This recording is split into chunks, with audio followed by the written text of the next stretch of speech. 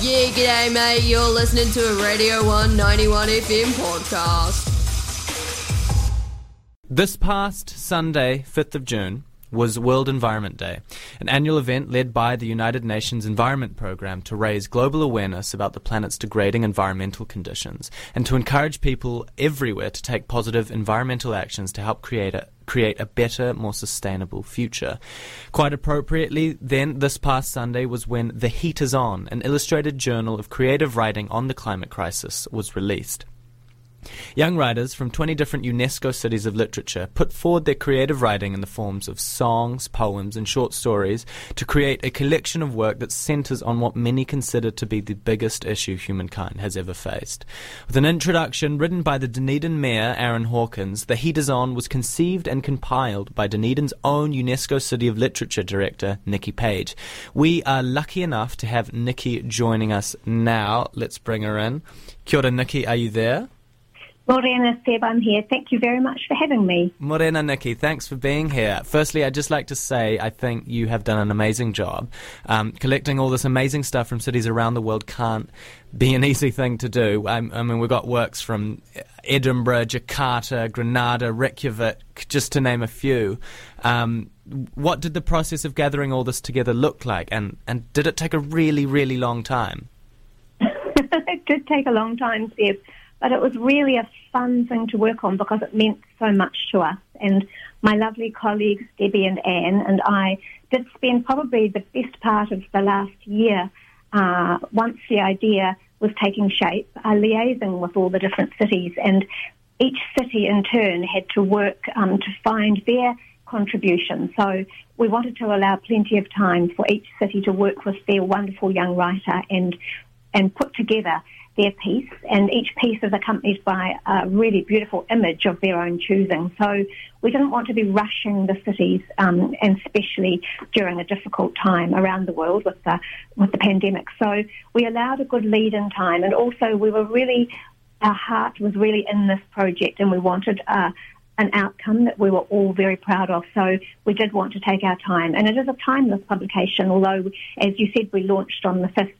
It will always stand and obviously won't date. But I think in terms of the logistics, as you're asking, yes, there was a lot of toing and froing. So the cities worked out their own contribution and how to remunerate their writers and who would be involved in finding a piece of artwork. And then we went back and forth because we wanted to honour their first language. So we also had to make sure that we were transcribing the language accurately as well as the English translation. So, yes, a meticulous back and forth process around the different cities, you're right. And what was the selection process within the cities for putting forward their writer? Well, we left that to each city. That's a good question. We left that to each city. So we thought that some cities might like to run a competition. Some might have a writer who had already written a piece that they felt fitted, and it was written by someone under 20 and fitted perfectly, and perhaps that already existed. And so, of course, permission would be sought. Some cities threw it open to a group of young writers. So, and some cities just had someone in mind. So really, each city, and you've listed some of them, they operate on such different sizes and in such different ways. We thought rather than be prescriptive, we'd leave it to each city to come up with the best solution to put someone forward. And our main concern was that the copyright would remain with that person and that they would be remunerated for their work. And then we would take on the very joyful task of celebrating their amazing writing far and wide in our collection. You mentioned it just before, Nicky, but all the writers who contributed to The Heat Is On were under 20. To you, what was the significance of having young people participating in this project? I think that was a key part of the project. For me, I felt that it was the young voices we wanted to uplift and give a platform to, and also maybe even to connect with other young voices around the world. And that sort of strength in numbers, each piece individually, is really extraordinary, but then there's the collective power and impact of all those writers, and really wanted to offer a genuine platform on this issue, as you said.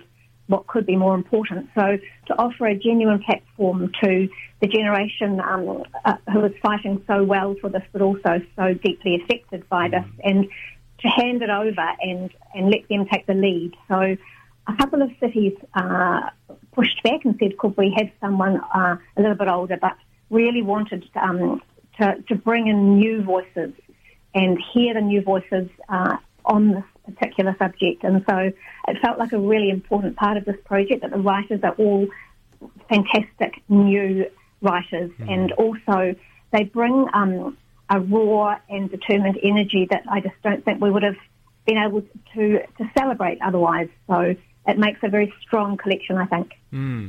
Yes, and there's such a cool global coordination, I guess, amongst, thanks to you largely, but amongst these young people, which the same can't necessarily be said for some, I don't know, for some world leaders in terms of, this climate change is a global issue, and it requires global solutions with a lot of discourse between, nation states. We don't seem to have this kind of concerted coordination among all the people that need to be involved, but this the heat is on is great because we see input from almost every nation around the world, which is awesome. It does really feel exciting, doesn't it, to see all those different languages and cities and countries listed there. That makes me feel really thrilled too, because it's that feeling, as you said, of shared purpose and collaboration, and somehow it makes it seem so straightforward, doesn't it? I mean, it's such a no-brainer that this is a key for our planet, and there's so much complexity around around politics, and so I know exactly what you mean. It's this clear, strong voice that comes through, so united across the world by the young people. I think it feels really great to me too. And not only is it the writing of young creatives, but it's also artwork from these cities as well. Can you tell us a little bit about that?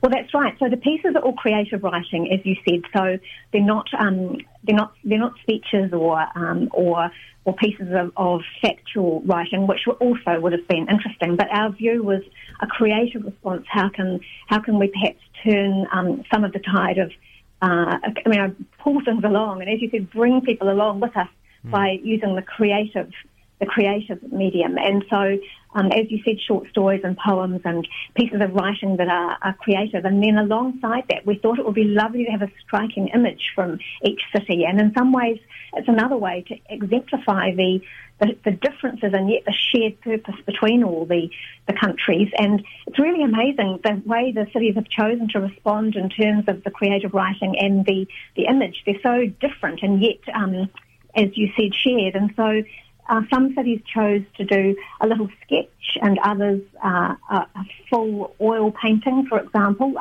like Reykjavik in Iceland, and some a woodcut, Heidelberg in Germany, and others a beautiful little piece of found art in Jakarta made of outdoor findings like leaves and beautiful things arranged meticulously for the photograph. So everybody responded so differently, and I think that visual impact really lifts each piece too, because they were in response to the writing. So the piece of art was created in response to the young writer's work, and and that in itself, I think they really speak to one another, and also it just makes it fun to look through too. There's so much going on. It's really fun to flick through. I hope you thought.